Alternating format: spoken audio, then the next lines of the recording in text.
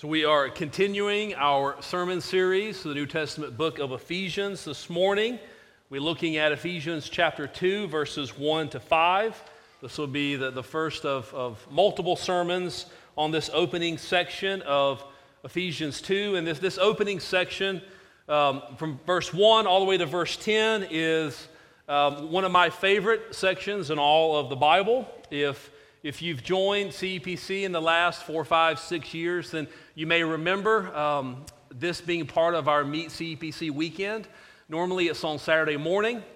We have a Bible study, almost like a Sunday school class together, and we would go through Ephesians 2, verses 1 to 10. And the reason why is because I want to make certain that everyone who is going to join this church, who's going to stand in front of the congregation and affirm the 5 membership vows, is in fact a follower of Jesus, that they understand the gospel, and this very few other passages spell out salvation by grace alone through faith alone, like Ephesians 2 verses 1 to 10. One commentator described this opening passage of Ephesians 2 as one of the clearest, most expressive, and most loved descriptions of salvation in the New Testament. And I have to say, I agree.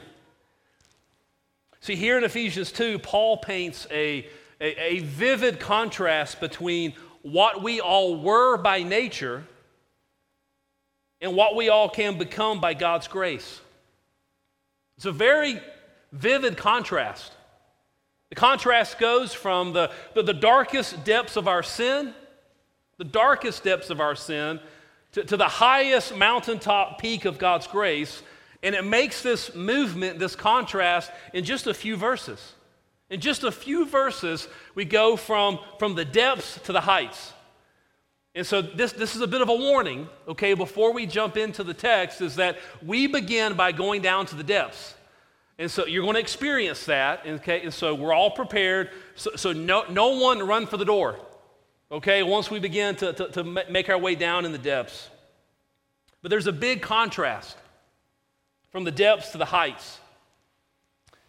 Now, just by way of illustration, do you know that the lowest elevation in the continental United States is less than 88 miles from the highest point of elevation? The lowest point and the highest point only separated by 88 miles, and both are in California. The lowest point is the Badwater Basin in Death Valley National Park. It's at negative 282 feet elevation. The highest point is the peak of Mount Whitney at 14,494 feet of elevation. And they're only 88 miles, a little bit less than that apart. So that's an elevation change of nearly 15,000 feet in less than 90 miles. It's a pretty dramatic change if you went from the lowest point to the highest point. In our passage today, we're going to experience a dramatic change, a dramatic contrast between the depths of the death valley of our sin to the heights of the mountaintop peak of God's grace, really in just a few verses. Really, it just takes 4 verses. Now, the first 3 verses, the depths will feel like Death Valley, but God's amazing grace is amazing because of what we see in the first 3 verses. God's grace is amazing because of what we're saved from. So once again, don't walk out until the end, okay? Don't leave early. I want you to listen, and I want you to look for the contrast between what we all were by nature and what we become by God's grace. And so hear now God's holy, inspired, inerrant, life-giving word. I'll read Ephesians 2, verses 1 to 5. And you were dead in the trespasses and sins in which you once walked, following the course of this world, following the prince of the power of the air, the spirit that is now at work in the sons of disobedience, among whom we all once lived in the passions of our flesh, carrying out the desires of the body and the mind, and were by nature children of wrath, like the rest of mankind. But God, being rich in mercy, because of the great love with which He loved us, even when we were dead in our trespasses, made us alive together with Christ. By grace you have been saved. This is the word of the Lord. And it is absolutely true. And it's given to us in love for our good. And we're going to look at these 5 verses under 2 headings, and each heading is only 2 words. And these 2-word phrases come from our text, and they give us the outline of what Paul's communicating here. The first heading is you were. You were. The second is but God.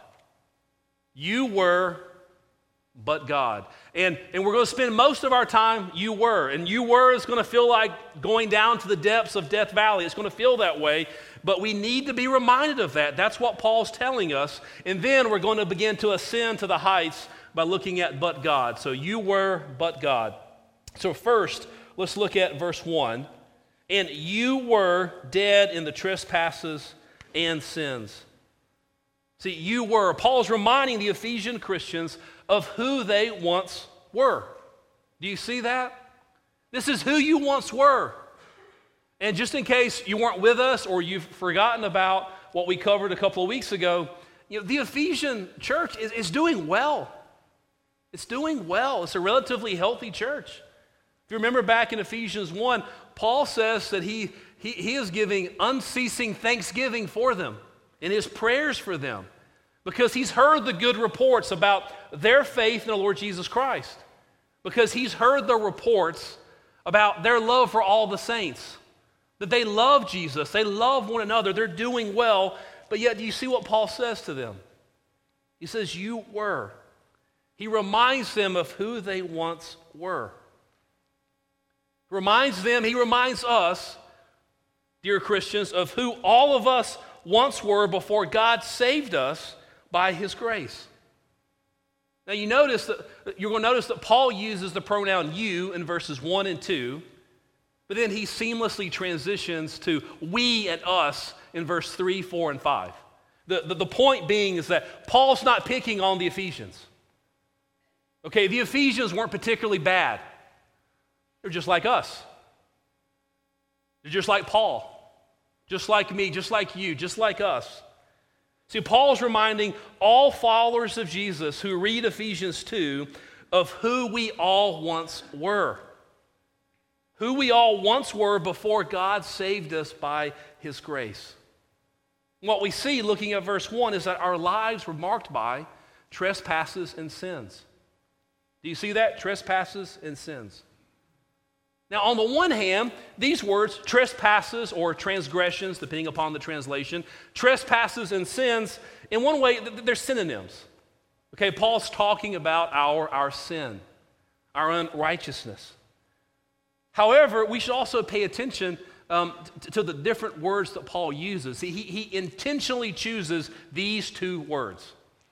And theologian John Stott puts it this way: these 2 words, trespasses and sins, seem to have been carefully chosen to give a comprehensive account of human evil, a comprehensive account of sin, of what sin is, of what our sin is. So let's think about them. First, trespass. That word translated trespass indicates deviating from the right course, a false step that crosses a known boundary, or breaking a given command. Put simply, it's doing something bad that we know is bad. God says, you shall not, but we have. Then there's that word sin. That word sin means to miss the mark or to fail to measure up to the standard. You may know it was an archery term used to describe missing the target, missing the bullseye. In other words, it's not doing something good that we know we ought to do. That God says, you shall, but we have not. So by intentionally using these 2 words, Paul is labeling us both trespassers or rebels and sinners or failures. Rebels and failures, trespassers and sinners who are guilty of sins of commission, so active sins, doing bad things that we know are bad or wrong, and sins of omission, more passive sins, failing to do the good that God's Word calls us to do. When we understand this, this gives us a more comprehensive understanding of what sin is, of what your sin is, what my sin is. Now, our shorter catechism is super helpful here, okay? If you're not familiar with the Westminster Shorter Catechism, I can't recommend it to you enough. Use it. Parents of middle schoolers and high schoolers, they're learning a lot about this. You can pick it up and learn about it too. It's incredibly helpful, incredibly helpful. Question 14 in the Shorter Catechism asks, what is sin? You think about it, that's a short, simple question. Then, okay, but how do you answer that? How do you answer that in a concise and yet accurate, biblically faithful way? How do you answer that question, what is sin? Well, here's the Shorter Catechism's answer. Sin is any want of conformity unto or transgression of the law of God. It's a short, concise summary of all that I've just said. That sin is any want of conformity unto the law of God. It's not doing the good that I should do. It's the sin of missing the mark. Sin is also, or a transgression of the law of God. It's a trespass, crossing a known boundary, breaking a given command. It's doing the wrong things that I know that I should not do. And so what Paul says is that you were dead in your trespasses and sins. Your lives were marked by trespasses and sins. And so do you realize what he's saying? One of the things is that he's letting us know that the Ephesian church was more similar to our church than not. It was comprised of sinners who were saved by Jesus Christ's life, death, and resurrection. And he's reminding them of who they once were, who we once were. And then he goes on and he says, before Christ saved you, your life was marked by three things. I'm going to say three words. He's going to spell out, we were dead, we were slaves, and that we were condemned. And so look with me. First, he says that we were dead. Look again at verse 1. And you were dead in the trespasses and sins. Okay, now at this point, I know you know the drill. I listened to Patrick's sermon last week, so let's get this out of the way. What do you think that Greek word translated dead means? Dead, that's right. You guys are all Greek scholars. It's incredible. Whenever you move, all the new people are going, I don't understand what just happened, okay? Whenever I move the cursor of my Bible software, my Bible language software, over that word translated dead, I'm given one option. It's the word dead. It doesn't mean in danger of death. It means dead. It doesn't mean sick or wounded or on one's deathbed. It means dead. It doesn't mean, to quote Miracle Max from The Princess Bride, only mostly dead. Okay, it means dead.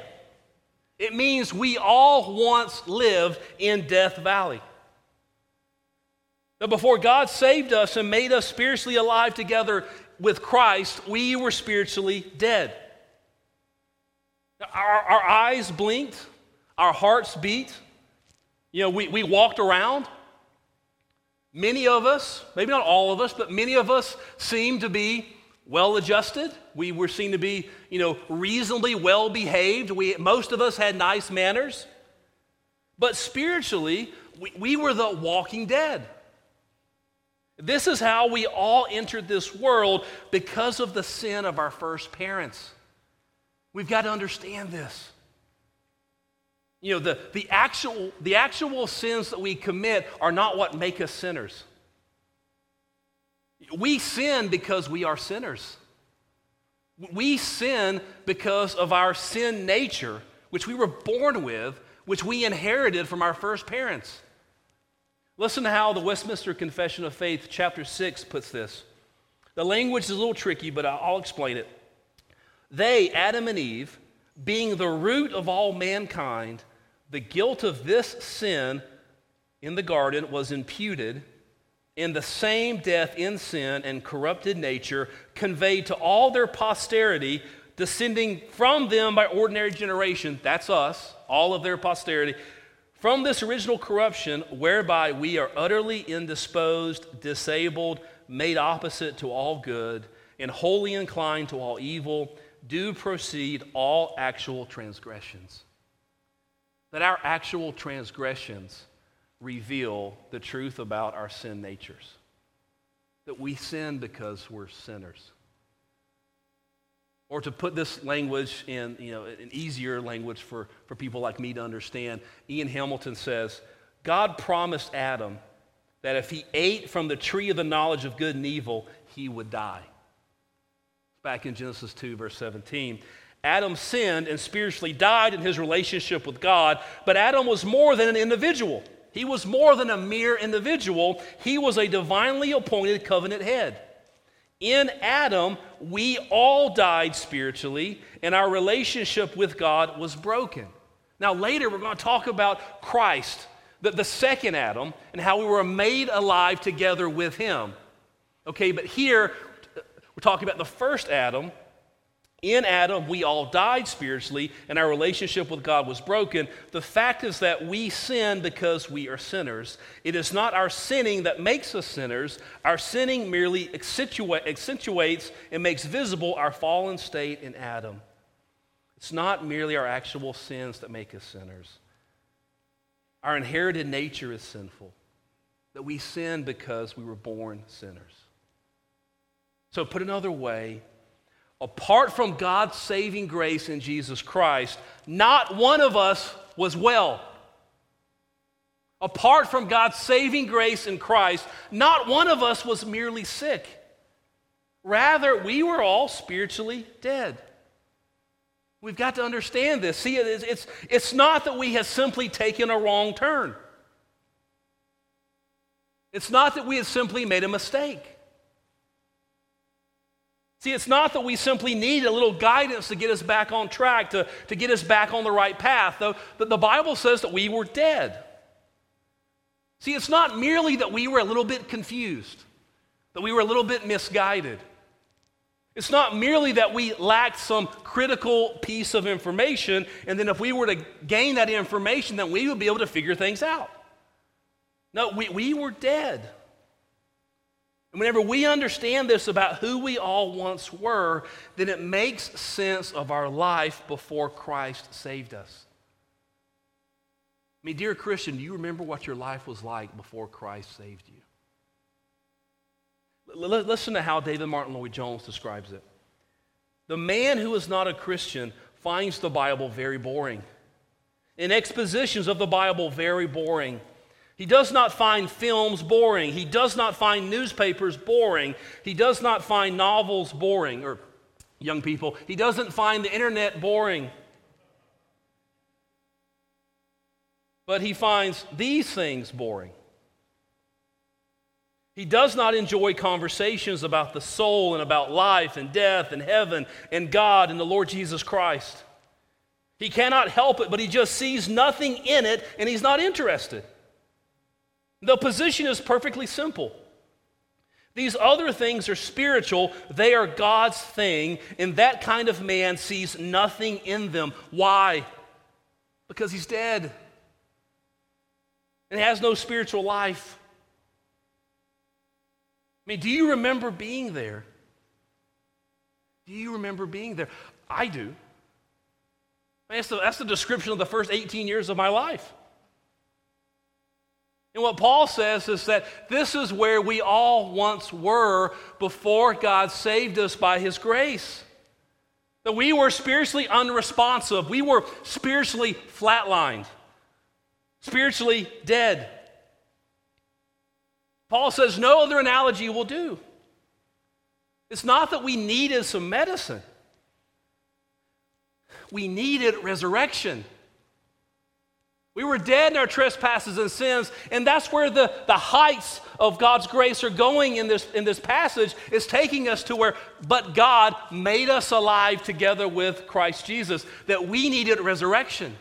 Not merely some guidance, not merely some medicine, not merely doctor's orders, not merely a regimen to follow, not merely things that we could do to save ourselves.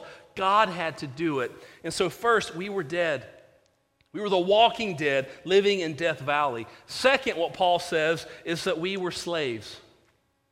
He says we were slaves. That's hard language. This is hard language. We're going down to the depths. Hard language. He says we were slaves to the world. We were slaves to the devil. And we were slaves to our own sinful hearts. And so look what Paul says. Slaves to the world. Look at the beginning of verse 2. In which you once walked, following the course of this world. So in which you once walked, or the way you once lived. The way you once lived in your state of spiritual death. And if you look closely at the beginning of verse 2, you see that the spiritually dead operate by following the course of this world. Now, friends, personally, I don't think there's anything easier for me to prove than that non-Christians are enslaved and controlled by the world. That is, before Christ saved us, we were all willing slaves to the societal value system, with all of its preferences, priorities, and fads, which is ultimately hostile to Christ and His Word. That we were willing slaves to the pop culture, to the media, to the cultural groupthink of a society that has lost its moral compass. And we all felt the relentless peer pressure to conform to the course of this world. And our great problem, though, was not that we did not have the capacity to make choices. The problem was that we were dead in our trespasses and sins. We were enslaved to the world, and we had no desire for God or His Word. As Pastor Ian Hamilton puts it, outside of Christ, we do not follow the course or ways God has set before us in His Word. Rather, we follow the course of this fallen world. We follow its patterns of thinking, behavior, expectations. Our lives are dominated by a lifestyle that has an earthly horizon that we can't see, we can't even imagine seeing beyond the here and the now, and the immediate self-gratification, what we can get our hands around, fill our pockets with, fill our mouths with, what we can do with our bodies. By nature, we are more concerned to keep in step with the world around us than with the Word of God. Simply put, before God saved us by His grace, the world set the agenda and the priorities for our lives, and we were just fine with that. We were just fine with that. Next, Paul says that we were also slaves of the devil. And so look at the second half of verse 2. Following the prince of the power of the air, the spirit that is now at work in the sons of disobedience. And so the prince of the power of the air is a title for the devil. It's a title that Paul uses to communicate the unseen and yet very real and pervasive influence that the devil has in the lives of unbelievers. Now, paraphrasing Augustine, he said that a man is like a horse. And the ladies agree with that, I'm sure. But he says a man is like a horse, and he can only have one rider at a time. Either the horse is ridden by God or is ridden by Satan. You see, Satan lays out the bait, and unbelievers willingly take it. I willingly took it. You willingly took it. That's who you all once were. That's who we all once were. Dead in our trespasses and sins. And Paul's point is that before God saved us by His grace, we were willingly persuaded by the devil's schemes and his lies. Put another way, we wanted his lies to be true so that we could continue pursuing our sinful path because we preferred the lies of the devil over the truth of God found in His Word. In addition to the world and the devil, we were slaves to our flesh. Look at verse 3. Among whom we all once lived, see, he's using that word we now, in the passions of our flesh, carrying out the desires of the body and the mind. That before God saved us by His grace, the outside powers and domineering influences of the world and the devil had an internal ally, namely our sinful hearts, referred to here as the flesh. Right, the flesh doesn't refer to our skin, but to our fallen sinful nature. Our fallen, sinful nature, which embraces our fleshly desires and our wicked thoughts. Our lost, broken thoughts, enslaved to sin. These sinful desires of the flesh have one purpose. Just immediate self-gratification. And whenever you and I were enslaved to the flesh, before God saved us by His grace, we could not see beyond the horizon of this world. Right? We couldn't see, we couldn't fathom, we couldn't imagine living for anything beyond the horizon of this world and what we can see and taste and touch and hoard up for ourselves. But in our trespasses and sins, we were all once dead. And we were all once slaves. That's not who we are anymore, and that's where Paul's going in the book of Ephesians. So stay with me in the chapters to come. This is who we all once were. We were dead, and we were slaves. And then third, he says that we were condemned. And so look at the end of verse 3. And we were by nature children of wrath, like the rest of mankind. And I know right then and there, I know that word wrath. Oh, that's a shocking word. That's a word we don't like. It's a word we don't use. And I'll be honest with you, I wish that word was not there. I don't like to preach this. I'm excited about eventually getting to verses 4 and 5. I don't like to preach this. But I would not be a faithful pastor if I simply skipped over this. You see, Paul's point here is that we are all sinners. Every one of us in this room, we are all sinners. The difference is that some of us are sinners who have been saved by Jesus. And the ones who have not yet been saved by Jesus are still currently, right now, objects of God's wrath. And not because God is cruel, but because God is good. You see, God's wrath is not an imperfection in His character. He doesn't have flaws.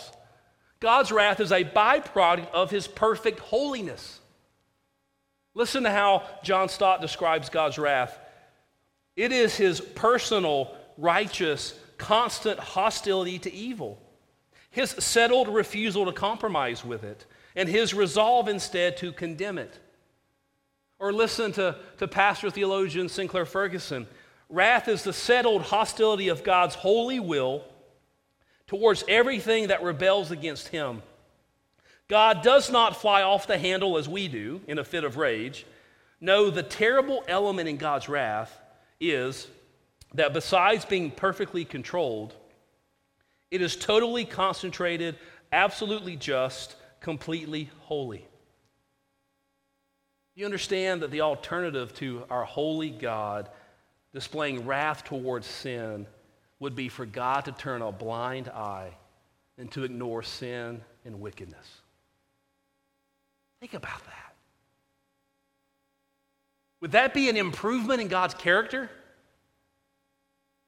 If God winked at all of the evil and the wickedness and the sin in the world? If He just swept it under the rug? Ignored it? Turned a blind eye to it? Looked at the evil, the sin, the wickedness, all of the injustice and said, boys will be boys, girls will be girls. Let's just move on. I think we can all agree that ignoring and intentionally overlooking evil will be an imperfection in God's character, and that's absolutely impossible.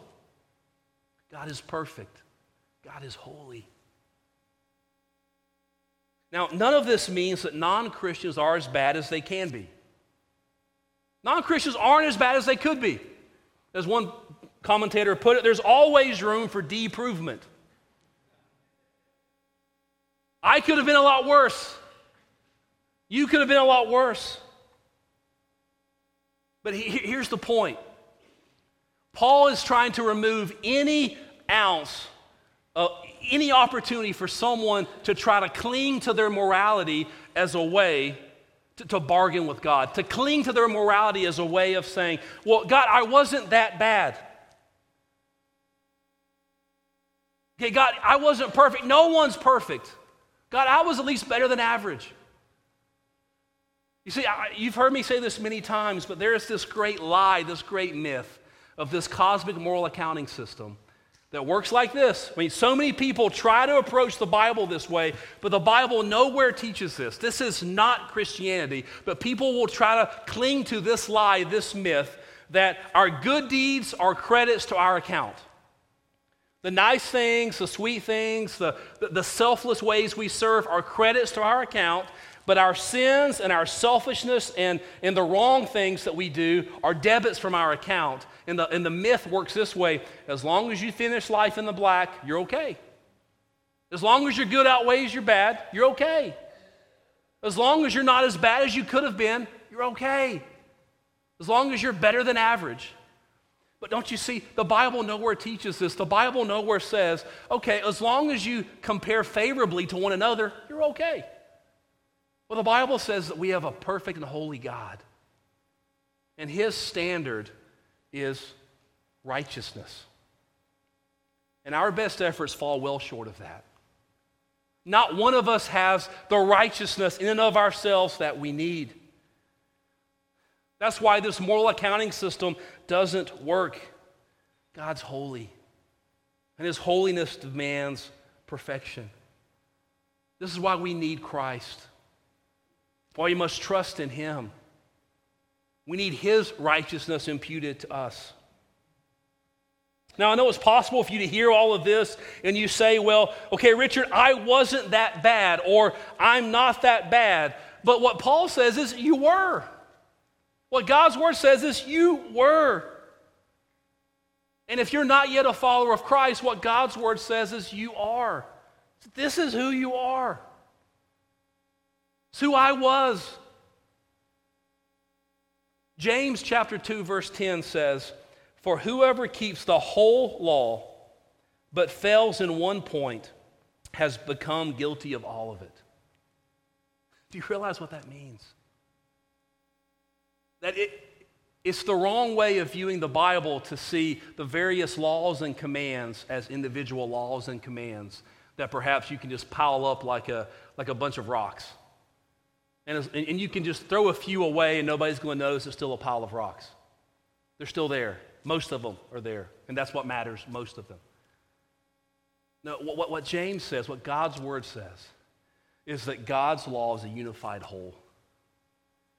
That whoever keeps the whole law but fails in one point has become guilty of all of it. That God's law is not like a stack of rocks, rather it's like your windshield. And as soon as one of those I-10 rocks hits your windshield and it cracks, and if you're new to a town, that's going to happen. But as soon as that happens, okay, you don't say, well, part of my windshield is cracked. No, the whole windshield's cracked. That's the way God's law, that's the way his commands work. So I know this is a hard teaching. I know it is. I warned you, okay? You've done well not leaving. That's good. But here is your condition if you're not a Christian today according to God's word. You are spiritually dead, not merely sick. And you are incapable of rescuing yourself. That you are enslaved to the world, the devil, and your own sinful heart. And that you stand condemned before a perfect and holy God. Now, you can hear all of that, and you can call me a liar, but if you've been paying attention, then you know that you're not really, you have to be honest, you're not really calling me a liar, you're calling God a liar. Or you can hear this and you can get frustrated at me, and you can say, I'm too direct, and many people do. You can say that with all of this sin, slavery, condemnation, wrath language, and you would not be the first person to say that. But if you've been paying attention, then you know that your frustration is not with me, but it's with God. This is his language. Or you can hear all of this, and you can say something like this: Richard, this is indeed a hard teaching. And it comes as a bit of a shock. But I am thankful for the truth of God's word. I see this as my true spiritual condition. And what I want to know, what can I do? Is there any hope for me? And that's what it's meant to do. As the Puritan Thomas Watson put it, till sin be bitter, Christ will not be sweet. See, this is getting at a profound truth of Christianity. Until we understand the depth of our problem, we will not be able to delight in the solution. That grace is truly amazing because of what we are saved from. Till sin be bitter, Christ will not be sweet, and he is sweet. He is the sweet Savior we need. You see, there is hope for sinners. For all sinners, every sinner who will turn to Christ in faith. There was hope for me, there's hope for you. Turn to Christ. Trust in him. And that brings us to this second heading, these next two words, massive words, but God. Now look at verses 4 and 5. But God, being rich in mercy, because of the great love with which he loved us, even when we were dead in our trespasses, made us alive together with Christ. By grace you have been saved. Now, we don't have time at the end of this sermon to dig out of all that we can or need to out of verses 4 and 5, so rest assured we're coming right back to them next Sunday. But I don't want you to miss these two words, but God. David Martin Lloyd-Jones said this: these two words, but God, in and of themselves, in a sense, contain the whole of the gospel. The gospel tells of what God has done, God's intervention. It is something that comes entirely from outside us and displays to us that wondrous and astonishing work of God. So look again at verses 4 and 5. But God, being rich in mercy, because of the great love with which he loved us, even when we were dead in our trespasses, made us alive together with Christ. By grace you have been saved. R.C. Sproul, the late theologian, said that if you want to understand Reformed theology, and I would add, if you want to understand the Bible, if you want to understand Christianity, then you should read these two verses over and over again at least 1,000 times. I want you to look at them. Do you see that the grace that brings resurrection life to sinners like us who were dead in our trespasses and sins, it comes to us even when we are dead in our trespasses? Do you see that? That God made us alive together with Christ when we were dead in our trespasses, when we were flatlined, when we were helpless, we were hopeless, when we were lost. This highlights that our salvation is a sovereign act of God's mercy. As Paul will later say in Ephesians 2, it is a gift of God, not a result of works, so that no one may boast. Not a result of works, not a result of working and manipulating this cosmic moral accounting system and having your good outweigh your bad. See, dear Christian, your salvation is not a result of your works. Your salvation, my salvation, our salvation is the result of Christ Jesus' work of redemption on our behalf. See, it's not because you decided that you were going to clean your life up. You're not a Christian because you decided to turn over a new leaf.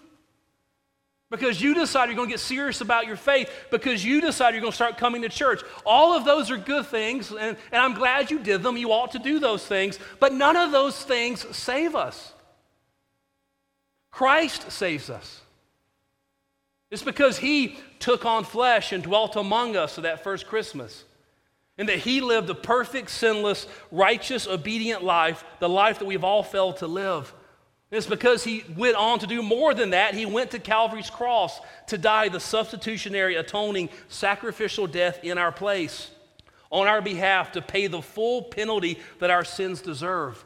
You see, we were by nature objects of God's wrath. Therefore, to save us from our sins, Jesus drank the cup of God's wrath down to the dregs, down to the very last drop on the cross for sinners like us. And praise God, there's even more. God raised Christ from the dead. And now there is resurrection power for all who have been made alive together with Christ. Resurrection power for all who trust in Christ. That we are new creations with new hearts. We've experienced new birth in Christ. We have new resurrection power to walk, to live in newness of life. Listen to how James Boyce describes this new spiritual life. When God breathes new spiritual life into us in the work known as regeneration, we become something we were not before. We have new life. That life is responsive to the one who gave it. Before this, the Bible meant nothing to us when we read it or it was read in our hearing.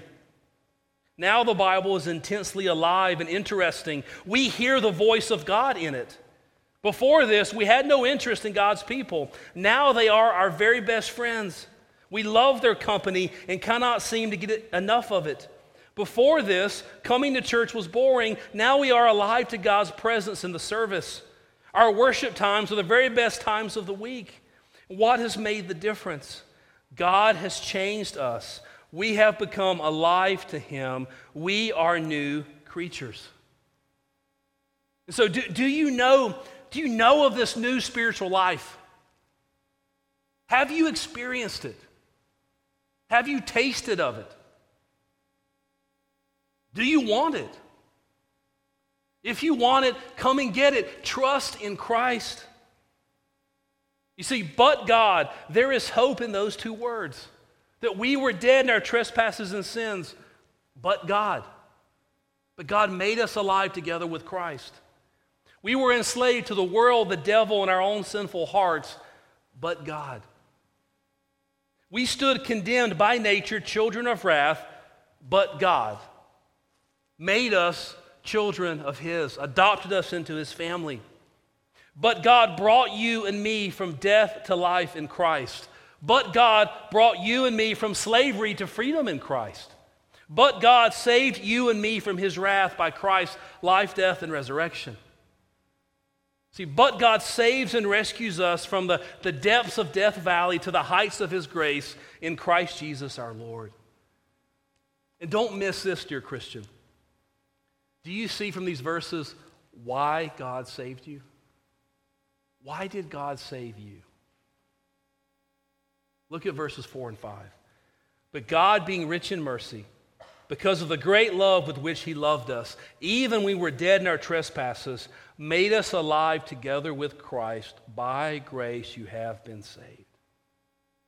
God saved you because of His mercy and His grace and His love. His love. Do you see the redundancy? Hear the redundancy in verse 4? Because of the great love with which He loved us. You know, why did God save you whenever you were dead, enslaved, and condemned in your trespasses and sins? Well, He loved you with His love. He loved you with His love, and that's why He made you alive together with Christ. By grace you have been saved. And so, dear Christian, don't miss this. Let this move you to humility. Let this move you to worship. Realize that this same gospel, this same Christ, is the one who we must proclaim and share and hold out and live out in front of our friends and our neighbors. And now, if you're here today and you're not yet a Christian, then don't miss this either. On the one hand, you cannot save yourself. You can't. Your best efforts will never be good enough. You cannot clean your own life up. And yet, because of Christ's life, death, and resurrection, you don't have to. Trust in Christ. He will give you a new heart. He will give you new birth.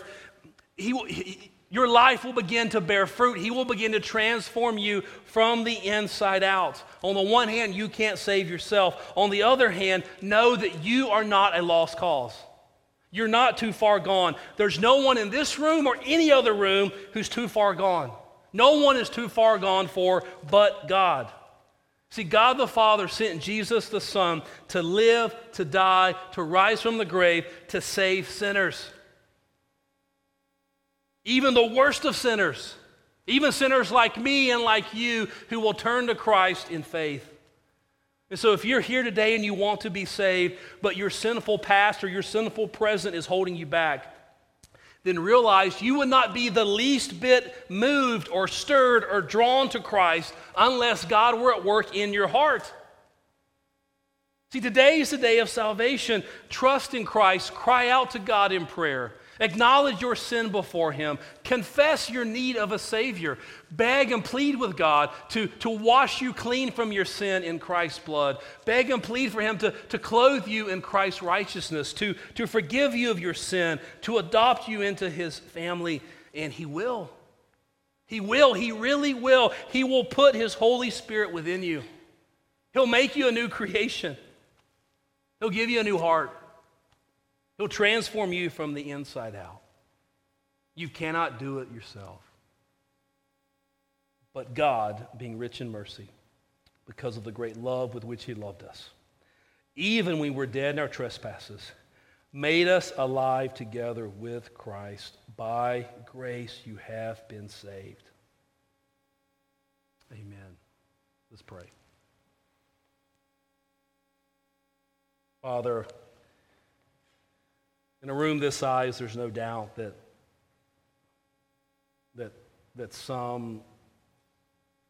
many are believers, but some are not. Lord, please impress these truths upon our hearts, found in your word by your Spirit. May we read verses 4 and 5 1,000 times, and whether we've been a Christian for a long time or we see our need of a Savior, we would read verses 4 and 5 over and over and over again. Please, Father, clarify for us, make it very clear, very plain to us what it means to be saved by grace. But God, being rich in mercy, because of the great love with which he loved us, even when we were dead in our trespasses, made us alive together with Christ. By grace you have been saved. Ask this in Jesus' name. Amen.